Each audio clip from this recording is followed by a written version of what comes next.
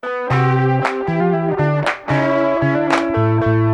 on CityCast Boise, summer is prime time for live performance, but are we a little too eager to show our love? We're revisiting a chat we had with Story Night's Jody Eichelberger about how Boise gives everything, and I mean everything, a standing ovation, and how that impacts our arts communities.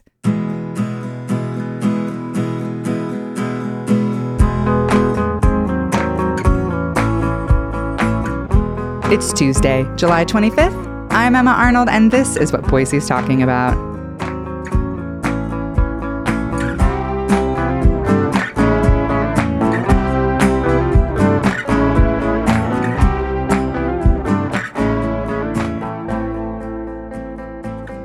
I wanted to have you on because you have, performed all over the place and you moved back to Boise, but you got your start here. And I feel like you'll have such a good insight in a lot of this. One time, I was down at the Morrison Center at 10 a.m. with my aunts for a production of Dirty Dancing the Musical. And it was, and I think what happens a lot with Boise is because we're a smaller market, is like runs of shows like that will start here to like work out some of the kinks. And this show had a lot of kinks and a lot of forgotten lines, a lot of choreography mishaps. Someone got hurt and cried at one point. Like there was so much happening. So many issues with the show. And at the end, what did Boise do? Do I have to tell you at the end of the show? You can tell me. Yeah, they gave it a standing ovation. Yes, they did. Of course they did. Absolutely. But I just think it's such a funny, sort of like sweet, but also maybe not great thing that Boise does is we standing O everything. And I was just like, can you quickly like give me an example of something you've seen like standing O that you didn't stand or you didn't want to stand? You were kind of like, oh. Yeah, I mean, I go to productions all over at the Morrison Center, at Boise Contemporary Theater, at Alley Repertory Theater. And, for me, a standing ovation happens when it's not even something I think about. It's an energy that lifts me out of my seat and I can't contain myself. And some of that happens when there are people around you doing that. But yeah, I have definitely been seated and unable to see the stage while the rest of the audience is all standing. Sometimes it's been a touring production. Sometimes it's been a local production. I feel like it makes sense in a way when you're in New York and you have spent maybe $150, $250 on your ticket. You almost have to stand to believe in yourself that you made a good choice. I spent $200. Yay! I feel great about it. I spent $200 on this show. It's the most amazing thing I've ever seen. I have to stand and give it a standing ovation. But recently, like some of the productions that I have stood for, Alley Rep did a production of The Royale, which was about this African-American boxer. That was their last show in the last spring. And it was an example of where I was just so taken over by the energy of the play, but also aware that it was all done locally. They did bring an actor in from Chicago, but one of the main actors was a local actor, Dakota Brown, who was amazing, and the role was incredible. But there's certainly been other ones where the production didn't seem extraordinary. And I think people feel that they're supporting it by standing and giving an ovation.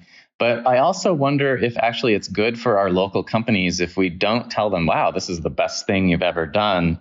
It's okay to enjoy it and support it, but also let the company know, we've seen you do better work. We think you can do better work. Yeah, room to improve.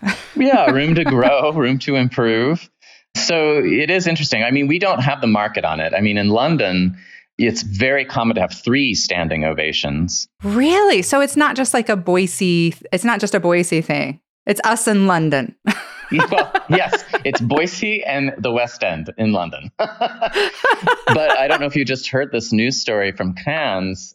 There's that new movie set in somewhere in the British Isles that they had an 18-minute standing ovation. Wow. I can't even imagine how you accomplish that, how you can stand and clap for 18 minutes. Yeah. And you bring up an interesting point because, I've always been of kind of two minds about it, a little torn because, I, like you, I've performed all over the place. And a lot of times when friends of mine who are musicians or comedians will come through, they're so astounded by how gracious and generous the Boise crowds are. And they're always like, I got a standing ovation. And I don't quite have the heart to be like, well, so did the belly dancing show I saw at 2 p.m. at Fred Meyer, so just maybe, maybe cool it. But I also feel like you said, like, on the one hand, I feel like this can be such an amazing incubator for budding talent, and can also be like a place really talented people like you come back to or even stay, like Dakota Brown, like people stay here because of the crowds. That's what big part of the reason is. And so, I mean, I have wonderful audiences. I love to perform here. The people are so fun, so gracious. The Story Night crowds were always some of my favorite crowds, just there for anything, so supportive. I would always tell people when you were telling a story for Story Night that the crowd was like, go ahead, sweetie. Like they were just so on your team. They're on your side. Yeah. Yeah. And I think that's so important for new performers and tired old hacks like me, like either way, it's like very, very helpful.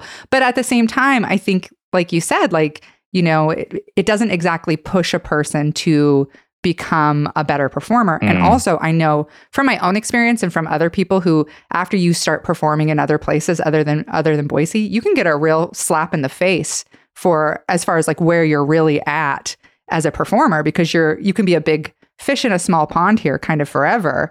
But then the second you go to a larger city and they're expecting like, New York level, they'll like a lot of times you can kind of get a little dressed down by a crowd and maybe expecting that like super positive energy. Yeah, we had a resident at our program at Searle's Place who was from Croatia.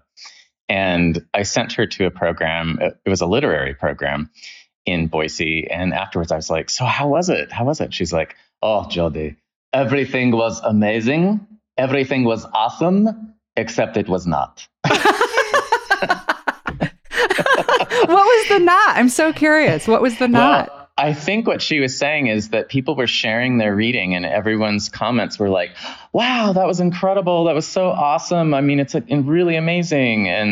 And so all the comments were awesome, awesome, awesome. But her viewpoint was that, no, there was work to do. It wasn't awesome. There were things that needed to be developed and improved. And so it was really interesting to get her perspective of that community as well. And that's not actually helpful. It is enthusiastic and it is supportive in a way, but not necessarily helpful to someone developing their craft.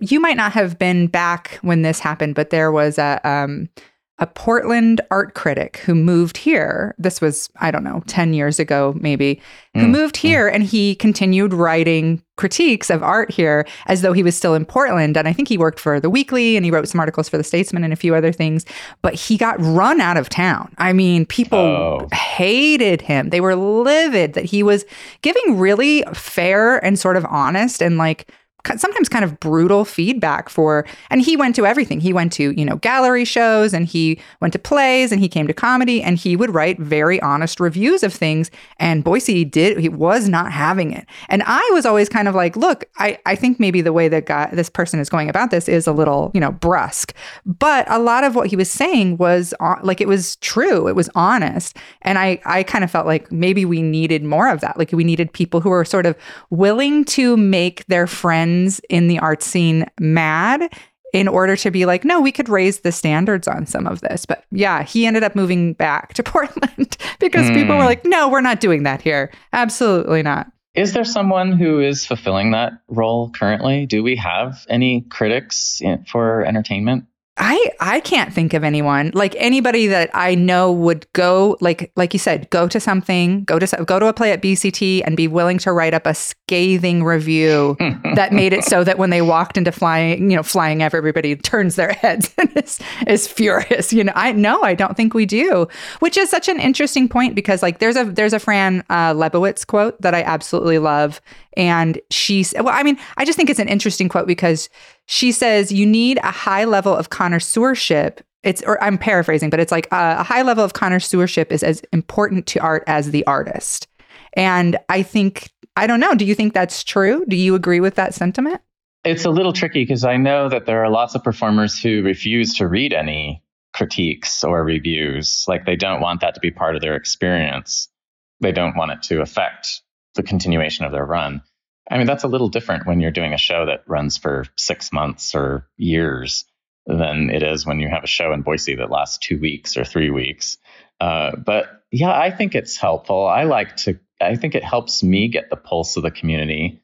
And I think that as a performer doing work in live theater or even dance or opera, whatever it is nice to know that there's something about your performance that continues past when the audience leaves the theater, that there's a dialogue about it. And, we're not privy to people's private conversations. So our only way of experiencing a dialogue about an art event that happens in town is really through critics and, not the previews that sometimes happen in journalism where it's like, hey, this person's coming to do this show, or we've got 2 of the actors from Idaho Shakespeare Festival who are going to tell us about their roles. I'm talking about after the show. What impact did it have? How did the company that did it either strengthen that or weaken it? That's an interesting dialogue to continue to have, which gives importance to the work. Yeah, I totally agree with that. You plateau, I think, as an artist without critique and feedback and people telling you what it meant to the community, if anything, Well, and it's a helpful way of having a different view of it, because when you're inside the work, it's a very, tunnel vision. The difference between, for instance, performing in New York and performing in Boise is my much greater awareness of community, and that the relationship between me and the audience doesn't necessarily end when the show's over, because these are people that, like you said, how the critic couldn't really survive, because it's people that you see at Flying M, it's people that you see on the Greenbelt. And, if you gave a really bad performance, those people may avoid looking at you as you walk by. Yeah, they're like, if you bomb, they're like, well, we still like you as a person, which is I feel like maybe that's what's behind a lot of the standing ovations Boise gives, is like, hey, that was a little rough, but we're still friends. We're still friends. Yeah. I still love you. I support you in whatever you do. Not your best. 18 minutes just clapping. Not your best.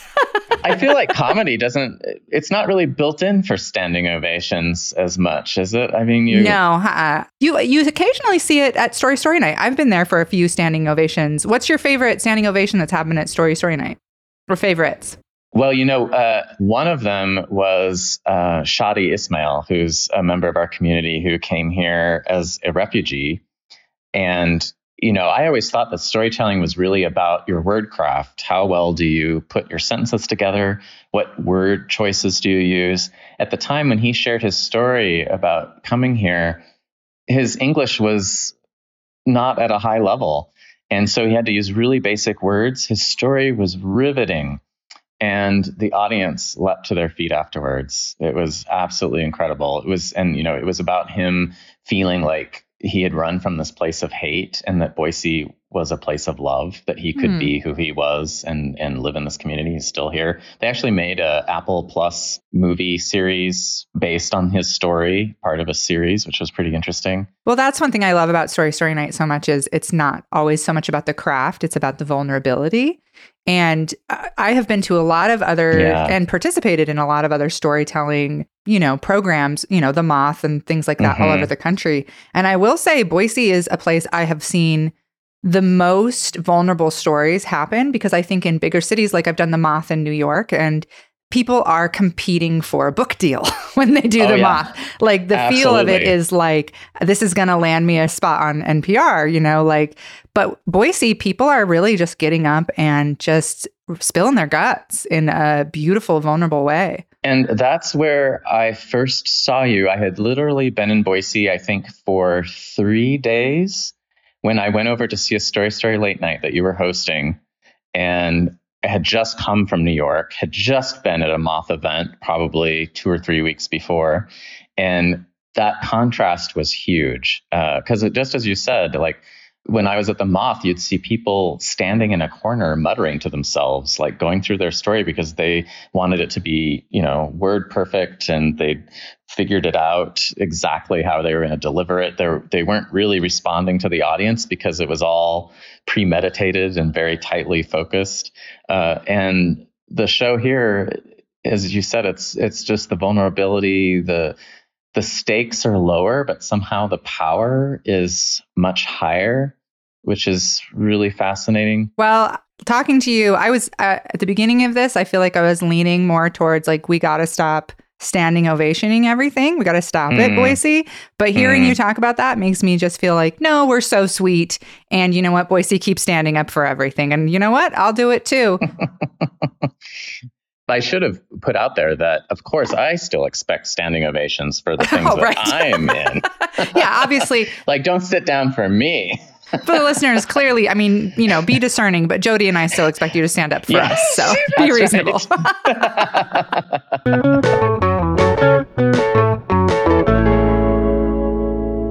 Speaking of can't miss performances, you have until the end of the week to catch Sense and Sensibility at the Idaho Shakespeare Festival. Based on the novel by Jane Austen, directed by Sarah Bruner and Jacqueline Miller, you can find out more and get tickets at idahoshakespeare.org.